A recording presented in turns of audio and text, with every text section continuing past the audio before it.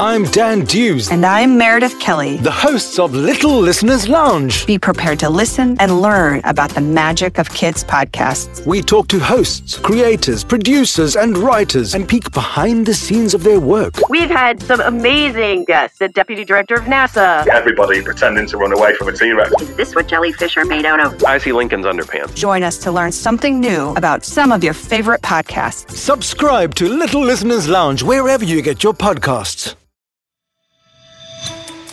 Hello, BKFK listeners. We have another very special interview and story for you today. This story is by Eoin Colfer. He is the mega best-selling author of the Artemis Fowl series. You read those, didn't you, Ruby? Oh, I love those books. I used to read them when I was younger. Exactly. Well, he's written a new story called Juniper's Christmas. It's a heartwarming, adventurous Christmas story of hope, magic, and saving Santa Claus. In this story, 11-year-old Juniper Lane is thrown into a Christmas adventure like no other when she seeks the help of a mysterious woodsman living in her local park, who she suspects is Santa himself, and accidentally gets exposed to North Pole magic. Join a boisterous cast of characters, including a neighbor who always believed in Santa, a young reindeer in training, and a cutthroat crime boss out to steal Santa's magic. On an unpredictable journey bursting with Eoin Colfer's signature exuberance and merriment. With cheerful, festive illustrations, this is a beautifully packaged tale of wonder, sure to inspire the Christmas spirit in your whole family. Hello, Eoin. Thanks for joining us on the podcast. What can kids expect when they read Juniper's Christmas? I think they can expect something that's a little bit different from my other books, but also has the same kind of high adventure, interesting and exotic characters, a lot of humor, and hopefully a very emotional quest at the center of the book. And so if you get to the end of the book, your spirits will be lifted, you feel happier, and you feel exhausted like you've been on that adventure yourself. So it's really an immersive story that plunges us all as readers into the center of Juniper's adventure. So I hope you like being plunged into the center of adventures. If you do, you're in the right place. Eoin, we have quite a young audience. What age range would you recommend for this book? It all depends, as you know, on the reading level of the child. But I think if you're a really good reader as a primary teacher, I would say 8 would be the youngest. But it is very suitable as a book to be read to you. So if you have a big brother or a big sister who would read the bedtime story, this would be perfect. And I think we're going to find out from your own colleagues that acting this out is going to work really well, because there's a lot of very funny dialogue and there's a lot of big hijinks and adventures. So I think it would work really well as a family event where your auntie or uncle or brother or sister could read it to you at bedtime if you're under 7. What is the most important thing about Christmas for you? Well, for me, the Christmas season is all about family. And as I get older, my brothers, I have 4 brothers, and we all have our own lives. Some of us have our own family. So sometimes we don't see each other as often as we would like. But Christmas, everybody drops what they're doing and we all get to the same house. There could be 50 people crammed into our house, and it's the most joyous occasion. And you just think to yourselves, why don't I make more of an effort to meet my family during the year? It's that line in the sand. You're not going to go past that day without seeing your family. And the older I get, the more important that becomes. Okay, let's pause our discussion for a moment. I think it's time to hear a little bit of the story. Ruby, let's hear it. Juniper's Christmas. I'm sure you know Santa's story. Everyone knows it, but since it's one of the greatest tragedies of all time, I shall summarize it here before we move on to the story of a girl from London who would track down Santa Claus when he hid himself away from the world. It all started one Christmas past, when young Nicholas Claus was getting a feel for his future job by working as a postman in North London.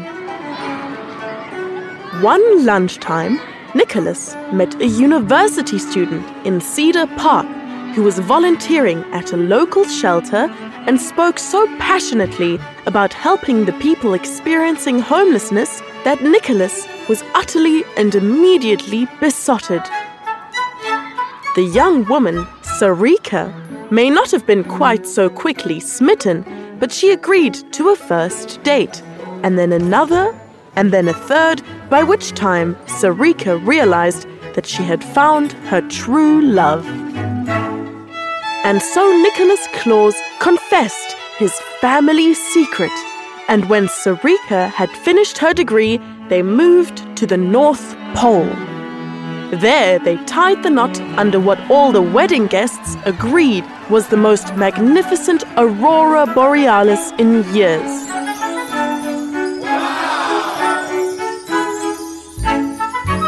Young Nicholas eventually inherited his father's magical work sack and took over the family business. And they lived happily ever after. Not exactly ever after, but for a time.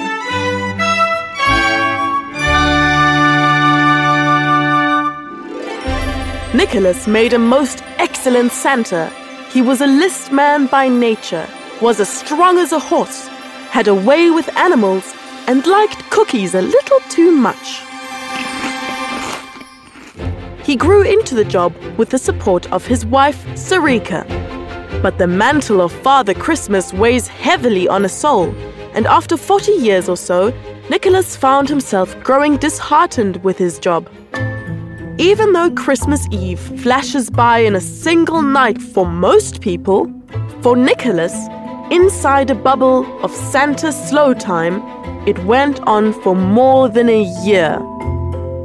So that made 40 years in all, during which he did not see his beloved wife and had put on several kilos thanks to a diet of mince pies and cookies. His frustration was only increased by elf reports showing that more and more North Pole presents were being dumped every season while still in their wrapping paper. And then one year, Sarika fell ill.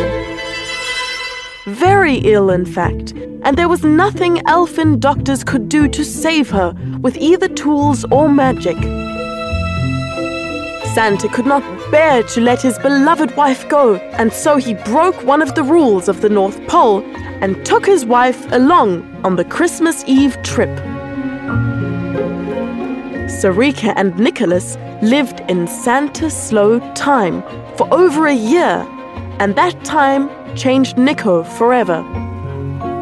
He watched his wonderful wife struggle bravely with her illness, and with every present delivered, he resented more and more the demands of children who took him from Sarika's side. Finally, when the last gift was tucked under the last tree, Nico realized that he was keeping Sarika with him for his own benefit, although she never complained and hardly ever let the pain show in her eyes. He knew it was time to let her go. And so when Nico landed the sleigh at the North Pole, he wrapped up Sarika in her favorite blanket, and they watched the aurora borealis one last time. When Nico felt Sarika's spirit leave her body, he cried bitter tears, and he thought, "That's it for me, dearest. I have given enough to this job." Nico buried the love of his life in glacier ice and flew the sleigh out to the North Pole, resolving to honor his wife's nature by helping those who really needed his talents, just as Sarika had always tried to do. This all happened some years ago, and Santa Claus hasn't officially delivered any presents since then. Juniper. When Juniper Lane's father died, one of the more thoughtless children in her class, a boy by the name of Rusty Johannes, commented that she was halfway to being an orphan, a remark that he'd felt certain would make 9-year-old Juniper cry in front of the other children in the playground. However, Juniper had fixed him with quite a piercing gaze and said, "I think you must be very unhappy to say that, Rusty. Is everything all right at home?" Her father had often said, "Mean words are the fruit of a sad tree." So Juniper couldn't help wondering what sad thing was making Rusty so mean. After a few days' surveillance, Juniper deduced that the main reason for Rusty's meanness was that he didn't seem to have any lunch most days. And so, Juniper asked her mother for an extra sandwich in her own lunchbox, which she slipped to Rusty in the cloakroom before assembly every morning. This secret sandwich drastically improved Rusty's mood, and because the sandwich was made with high-fiber bread, it improved his bathroom regularity too. That little episode should tell you quite a lot about Juniper Lane and what a special person she was. Before we get swept into Juniper's adventures with Santa Claus, we should deal with the name Juniper Lane, which seems to refer to a place rather than a person. There's a simple explanation for this. Juniper's father, Briar Lane, had been the park keeper for London's Cedar Park. And so when Juniper was born one Christmas morning, it seemed only fitting that the Lanes should name their beautiful daughter for the Juniperus virginiana, or red cedar Christmas trees, after which the park was also named. When the smitten parents brought baby Juniper back to their cottage in Cedar Mews on Boxing Day, after only a single night in the Portland Hospital's maternity ward, it seemed as though all three would live happily ever after. And they did. Not exactly ever after, but for a time. Okay, so if we want to find out what happens next, we'll have to read the book. Owen, in this story, Santa is disillusioned. That's quite a big word. Can you explain this in simple language for our listeners? Well, Santa, we all know Santa. He's this jolly character who delights in giving presents to kids and gifts at Christmas. And he's a beacon of hope for the entire world. As long as Santa's working, we know there's hope. He's going to help. And as a writer, you think, well, what would happen if I stopped Santa working? What effect would that have on everybody? And it has a terrible effect. So poor old Nick, his wife passes away, and he's so upset. He's so upset by this that he decides, you know what? I don't want to spend my time giving presents to children who don't appreciate them. And he forgets what he loved about Christmas in the first place. And the world becomes a slightly darker place because of this. And so Juniper, this wonderful 11-year-old girl, she decides this is not good enough. I need Santa Claus to go back to work. And first of all, I want him to find my mother who's missing, because Santa knows where everybody is. And second of all, I want him to start bringing hope to people again. And she does this very simply by being herself. She's such a wonderful, positive child that Santa sort of begins to feel a little bit ashamed of himself that he hasn't been doing the job that he was supposed to be. But it's a lot more complicated than that, and there's a lot of adventures and chases and comedy and all the things my books are known for crammed in there. What do you think Santa's ideal Christmas present would be? I think it's a very simple one. I think you would just give Santa a red envelope, and in that envelope there would be a card, and on that card it would be, you can have Christmas Eve off. So just one time he doesn't have to go, or even he would go, but maybe he would just stay in the sleigh and watch someone else do the work. And the reason for this is not because he's lazy. It's because for Santa Claus, that one night in the sleigh lasts for a year. And he's so in love with his wife. He loves his wife so much that the worst thing for him is to be away from his wife for a whole year. And the rules of Christmas are only one person on the sleigh, only one person. And that is whoever is Santa Claus at that time. Because there have been several Santa Clauses down through the years. So he has to wave goodbye to lovely Sarika every Christmas Eve.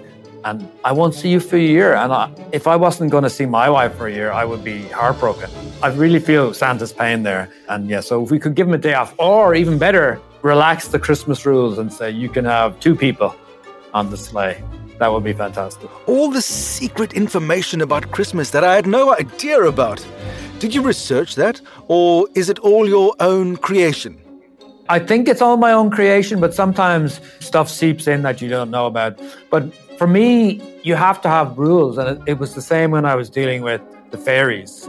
If you don't have rules, magic always wins. There's no competition.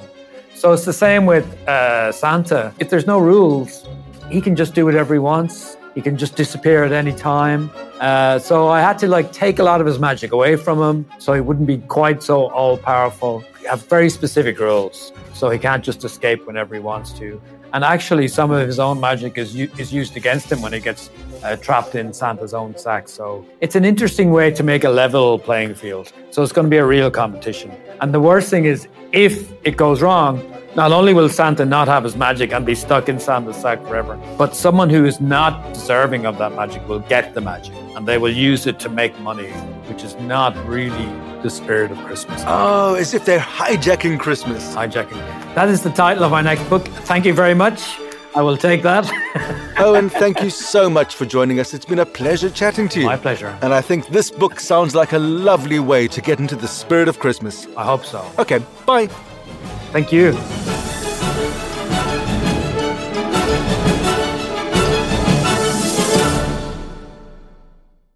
Hey guys, if you like this episode, please share it with your friends and family. It is one of the best ways to support BKFK Storytime.